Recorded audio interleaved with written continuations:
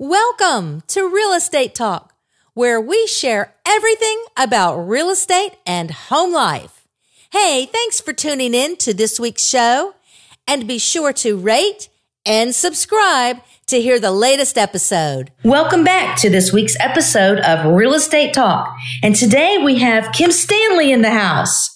Kim is a treasure trove of financial product knowledge, and I always find her so fascinating, and I always pick up some awesome financial tips when I'm around her. So she's the founder of Kim Stanley Insurance, which is a benefits and risk management firm, and her clients are small to mid-sized organizations as well as individuals that are looking for different types of insurance products like life, health, disability, and long-term. And we're going to get into talking about some of these types of insurance and why they're so important for you. But let me give you a little bit of background about Kim. So she got her Bachelor of Science in Education, and she's acquired many industry awards and designations that are all related to insurance and financial services that she's been in over 29 years. So she, like I said, she's a treasure trove of information here. She grew up in rural Oklahoma, and she has a really rich and colorful background. She has the experience and knowledge to talk to us today about all kinds of things when you're planning your legacy. So, Kim, I want to thank you for joining us today at Real Estate Talk. Good morning, Zelda, and all her amazing listeners. Thank you very much for including me in today's podcast. And I'm looking forward to answering all your questions and helping to educate your audience. Awesome, because we're going to be educated today. So, that's right. Whoop, whoop. So let me start off by saying, I know you didn't just fall into insurance. So tell us a little bit about your background and how you got into insurance. It is a crazy journey. And so I think I was destined to do what I do, which is why I've been doing it for 29 years. So my background is my father passed away when I was young. And from that experience, it has taught me the value that everyone needs to have when they're doing financial planning. In other words, update your legal documents so that if you have young kids or disabled children or disabled parents, you get the trust put into place to take care of everybody so that when life occurs, there aren't any hiccups and your wishes are followed even though you are deceased. And that's important to protect your children and your disabled children and parents. And that's another part of the planning process, but it's imperative that people do that. Well, before you buy a product, you have to find the right advisor or consultant for these services. So what's the best way to go about finding the right person? Yes, you can ask your friends, who do you use and all that, but how do you really find out? Are there some good questions that you should ask? And how do you find the right person?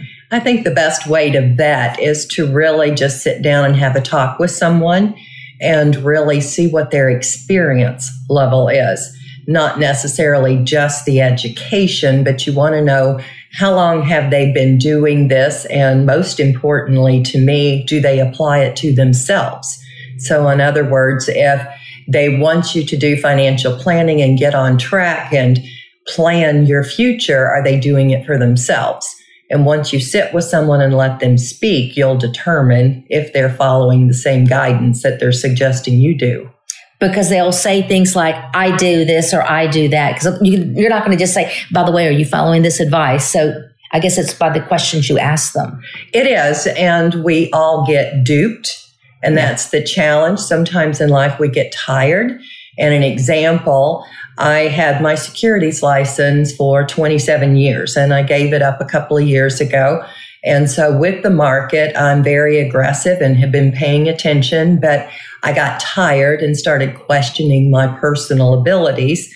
So I spoke with a gentleman a couple of months ago and signed paperwork to turn over all my brokerage accounts. And then after the fact, I did a FINRA report search, which any consumer can do. And FINRA disclosed to me how he had had a lot of judgments against him in his early career and that he was currently in bankruptcy. So for me, I don't want a financial advisor that's in bankruptcy be touching my money and making decisions, because that's when oops can occur. Not that they would have, but it's always best for you to pay attention and do a research with your Florida, like we're in Florida, Department of Insurance, and find out, are there any complaints filed? And if so, were they justified? Just so whomever you're dealing with, you are comfortable with. That's good advice. Definitely do your background check. So you find the right insurance person, you get along, they check out, they're fine. What's the first product they should buy? For me, it was, besides your auto insurance and those types of things, it was health insurance. But where do you start? Young person, just as a young person that has just, let's say they just purchased a home from Zelda. Yes. As they should. So I think that now since they're a homeowner, it's time for them to turn around and start planning for their future. Mm-hmm. With that, you need all the safety nets in place. And that would be life insurance. In the event something happens, you want the mortgage paid off to take care of your loved ones. I don't like what goes with mortgages. They call it mortgage protection insurance. Yes. And it's basically just term insurance that as you pay down your mortgage, then the death benefit decreases as well, even if the cost stays the same or increases going forward. So it's in your best interest to shop it, use a true broker, someone not aligned with one specific carrier, and then you just look at 10, 20, 30-year term, and that way the death benefit stays the same cost and the price will stay the same cost over that duration as well. So if I'm not mistaken, when you buy these types of policies, what happens is you're in the home, unfortunately you pass away, the home is paid for. If the person that inherits the asset chooses to then pay off the mortgage. So it works different ways depending what's going on in someone's world. But at least they get that pot of money, then they can choose to pay off the mortgage. Or if they've truly just got a mortgage that 2, 3, 4%, maybe financially it makes more sense to invest that lump sum, take the dividends to continue paying the mortgage. So at least it gives the survivor options so that they don't lose the house because they cannot afford to make the mortgage payments.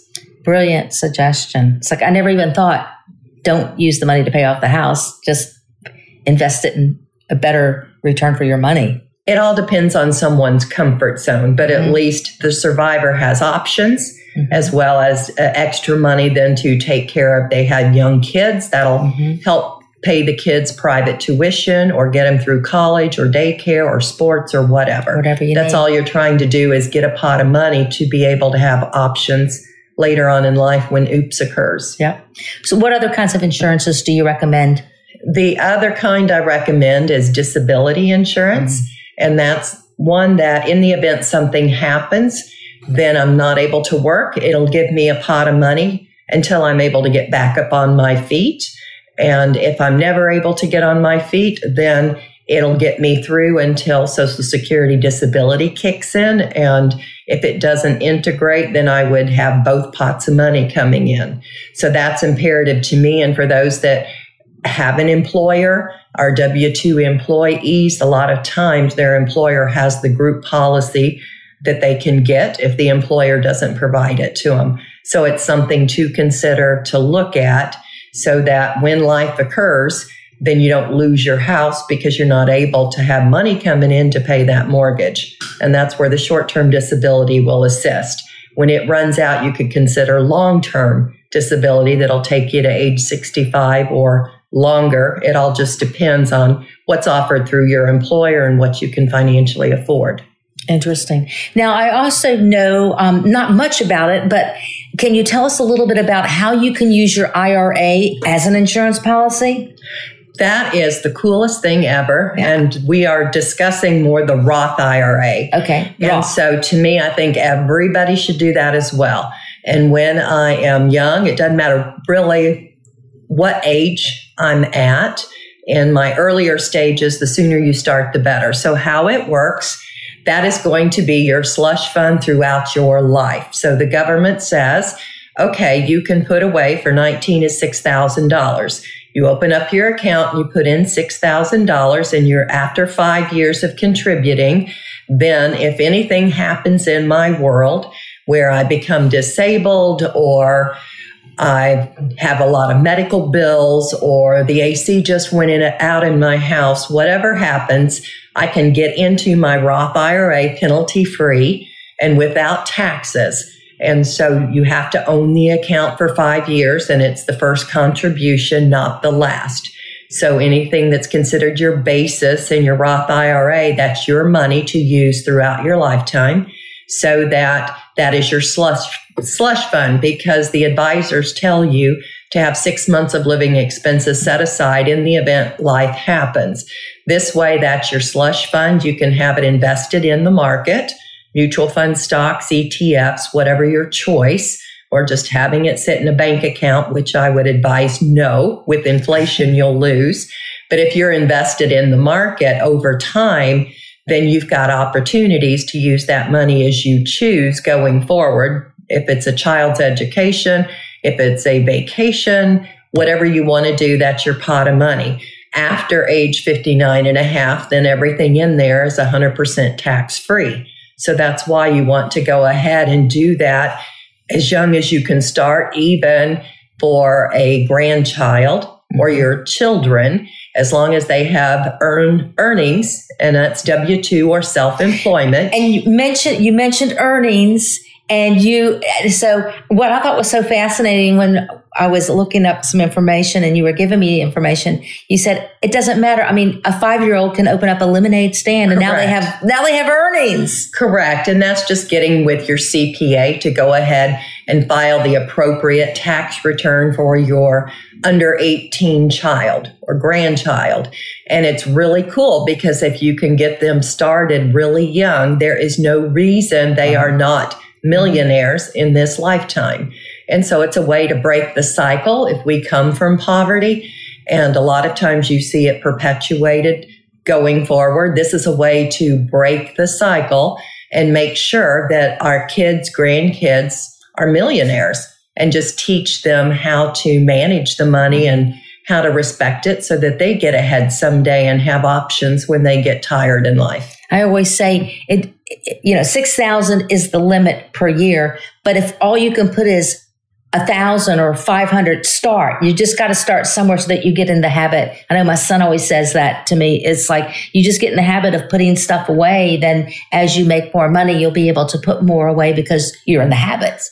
Very true. And they always say to pay yourself first, because we can live paycheck to paycheck and never have enough money. But if you can get used to putting it aside, and that is your someday slush fund, it's really kind of sexy when you get older to look at your brokerage account and say, oh my gosh, I got money. Well, I can be self-reliant, that I'm not dependent on anyone for financial care. Yeah. And that way we maintain our grace and dignity as we age, because we know that we were frugal and did the right thing so that we can take care of ourselves without being a burden on someone. That's true. Because that's the last thing we want, is to have our kids have to take care of us. Correct. True. Correct. So you've got the IRA working for you. We've got these different documents.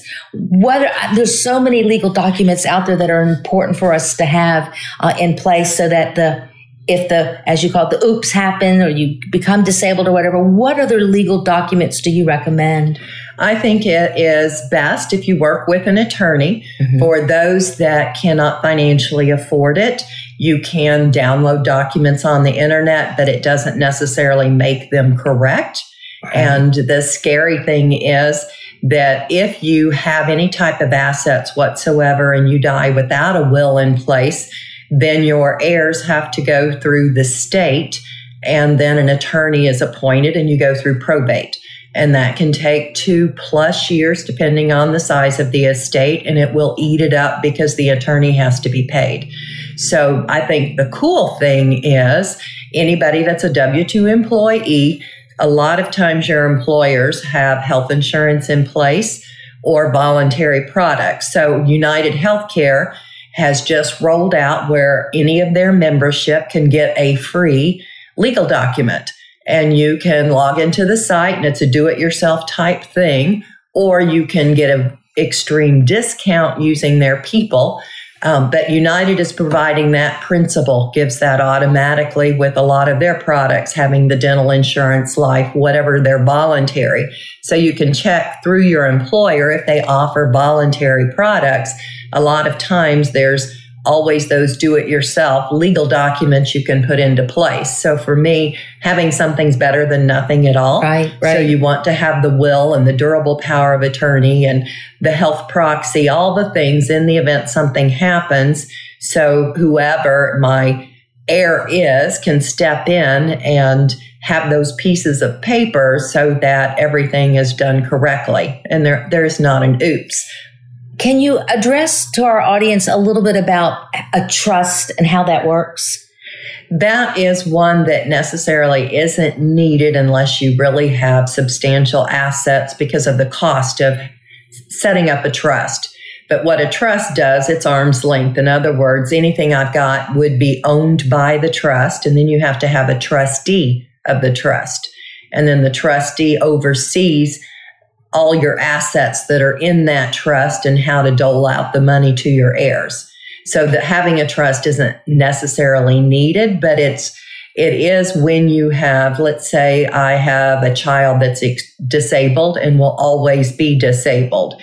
I would want to have a special needs trust in place so that all the assets are owned by the trust. So my child has nothing, so that they will continue to get Social Security disability as well as the Medicare health insurance. And that is the piece that is so important, because if you have any assets, then they will deem you pay for it yourself. So that's why the trust is the owner, so that technically my child is indigent and will continue to get Social Security disability and the health insurance piece. Now, something else that I saw that was interesting, a friend was sharing with me their will. And in their will was a sentence or two about taking care of their pets. And that is so interesting. I bet that's growing because everybody's pets are their family. It is. And I've got 3 friends that are attorneys and do estate planning, and they've incorporated that into their practice. And so for a lot of us, our pets are truly our fur kids. And that is important, that if I'm not here, who's going to take care of my animals tomorrow? Because sometimes when someone does pass away, the relatives will step in and don't want to be bothered, and then that animal gets dumped at a shelter. And so when you have the pet trust, you put the assets or some of the assets into the trust. And again, you'll have the trustee, somebody in charge of that pot of money, and how are they going to take care of your pets? And Doris Day did that on hers. And there's several people that I have known that have done that. And it makes sense so that our animals are taken care of going forward. It's like there's a pot of money to take care of their vet bills and all their feeding. Or you pay, somebody gets paid to take care of the animals, depending what's the size of your estate. But there's been a lot where you hear millions and millions go into the pet trust. So whoever the trustee is going to make sure that they do the right thing because they're getting paid and have access to get paid. So they'll make sure the pet's taken care of. That's pretty cool, I think. So for all of us pet lovers. I know. I agree. I think that's pretty great. So tell me a little bit about long-term health care. What does it cover and what's involved with that?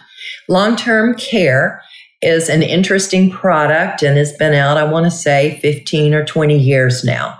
And so when it was first rolled out, the older policies are more stringent. I don't care for them as I do for the new ones. The old ones said, okay, we'll pay in the event something happens to you, but you have to be hospitalized and you have to be in there for so many days before we give you a penny. The newer ones say, nope, it's cheaper for you to stay home. We'd rather you stay home. So there's different types of products out there, different bells and whistles. For me, I bought mine when I was in my early 30s because I took care of my mother 27 years and was a single mom to my daughter. And so I knew if something happened to me, I needed a pot of money to provide for my care. So what you'll do, the policy will pay for you to stay at home, adult daycare, assisted living, or nursing home. And so it just gives you that pot of money. It also, I don't necessarily do all the bells and whistles or the latest and greatest, the richest. For me, I'd rather have something than nothing. Mm-hmm. And so you've got that pot of money to use. And when it runs out, then you could, depending what your assets are, you may have to now pay out of pocket. Or if you did Medicaid planning with an attorney, then in turn, while I was on my long-term care policy, then they will have a 7-year look-back period. So they're going to say, okay, if for the last 7 years, you would have needed to pay for everything yourself. After that, then going forward, you're fine. You are indigent now. You don't have anything. So the government will step in. The state steps in and will pay for your care in a long-term care facility. The cool thing, if let's say I have a long-term care policy, I get Alzheimer's and I'm in the last stages and it's really bad. I can be in the best long-term care facility. Now, all of a sudden, I'm out of money. Well, if planning was done correctly, now all of a sudden Medicaid will kick in and I can stay in that bed, in that long-term care facility. They can't kick me out because I ran out of money. Now, all of a sudden, they have to turn it into a Medicaid bed. So that is the cool thing. I can be in the best place ever. And then once I run out of money, I get to stay there because then the other side of the house will kick in. That's interesting. Very interesting. So I know that some people can't qualify for life insurance. And what options do they have? So a creative solution on that one is we could consider even for those that are truly uninsurable. You can try through a brokerage house and look at every carrier. You can look at a combination policy that's long-term care life. Sometimes the underwriting is a little nicer on that one. If you are truly 100% uninsurable and I want something, a creative solution I've had my clients do is to open up accounts at various credit unions. And the reason you do that, I can open a savings account for, say, $5. A lot of times they'll give me free life insurance. It may just be $500 or $1,000. Yeah. But I can have accounts at 5 credit unions. So when you add up the life insurance, it's not costing you anything because it's a benefit for being a member at the credit union, then at least you'll have a little bit of pot of money to help your heirs pay for your cremation or your burial going forward.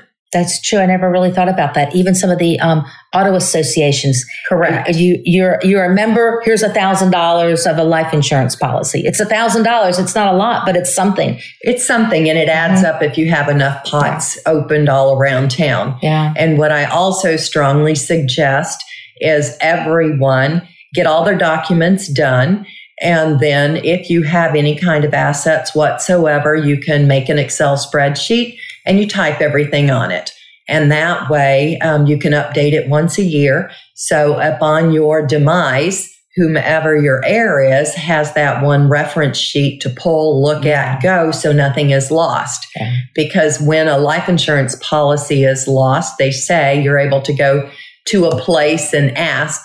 Well, generally that's only for all the major carriers. There may be a little carrier that got bought out 5, 6, 7 times. True. And then the policy's lost and your heirs may never get that money. True. So while everything is good, then put it all on a spreadsheet so you know where everything's at and you can be organized, and then it's nothing to update and maintain once a year. It takes you 15, 20 minutes. And in addition to that, I always say, once you've put it on your Excel spreadsheet, tell these heirs where it's at, show them where it's at. I mean, what's the secret? It's like, give it to them, show it to them, discuss it with them. Don't wait till like you're on TV and you're going to go to the lawyer's office and they're going to give you this will reading. Go ahead and share it with these heirs ahead of time so that they really understand your wishes and can ask you questions and so forth. So I tell my kids all the time, it's on the computer and it's also in my files and it's also with the lawyer, and tell them who the lawyer is. So tell them. I went a step further. I emailed the spreadsheet to my daughter. Okay. And on the spreadsheet, I even listed who all the advisors were, from CPA to attorney to, just everything on there so that they know everything. Yeah. So if life does happen, they're going to be overwhelmed. and not able to breathe. And you just want when life happens. When it happens, correct. So you're just going to want them to be able to have that as a reference point so that everything's okay. Right. Well, any last words? No pun intended. The other that I would suggest, because most of us do have health insurance before life does happen, make sure that you understand your policy. Also, go ahead and figure out who the nearest urgent care center is that's in network. Always try to stay in network. There's a lot of billing mistakes being made right now. So you need to, anytime there is a claim, go on to your provider's website and look at the explanation of benefits. And if there's something you don't understand, call the carrier, question everything, because the carriers make mistakes as well. And that way you're paying attention to what you're being charged. When you're in the state of Florida, if you have an HMO, let's say I go and they say, okay, your insurance company paid $100, you paid us $100, but there's still $300 left you need, because our normal fees are $500. In the state of Florida, balance billing is not allowed. That changed last year, I believe, with a new statute. So everybody just needs to pay attention to the billing to make sure whatever they owe is correct. Very good advice. Wow. Great information. So, Kim, if our listeners need to reach you, how are they going to get in touch with you? That is easy. They can give me a phone call at 904-247-6752. Say that again. 904-247-6752. Okay. Or they can reach me via email, kim@kimstanleyinsurance.com. Great. Oh, wow. Wasn't that some awesome information? So Kim was here, and she's giving you her information on how you can contact her for all of your insurance needs. She is just a wealth of information. So make sure that when you're listening to this episode, don't forget to subscribe and share Real Estate Talk, and tune in every Tuesday for a new episode, because we have a great lineup of guests planned for you. And don't forget, if you know someone who's looking to buy or sell a house, contact me, because I'm happy to answer any of those questions and send them our book, 14 Days to Sold. So until next week, this is Zelda. Have a great week.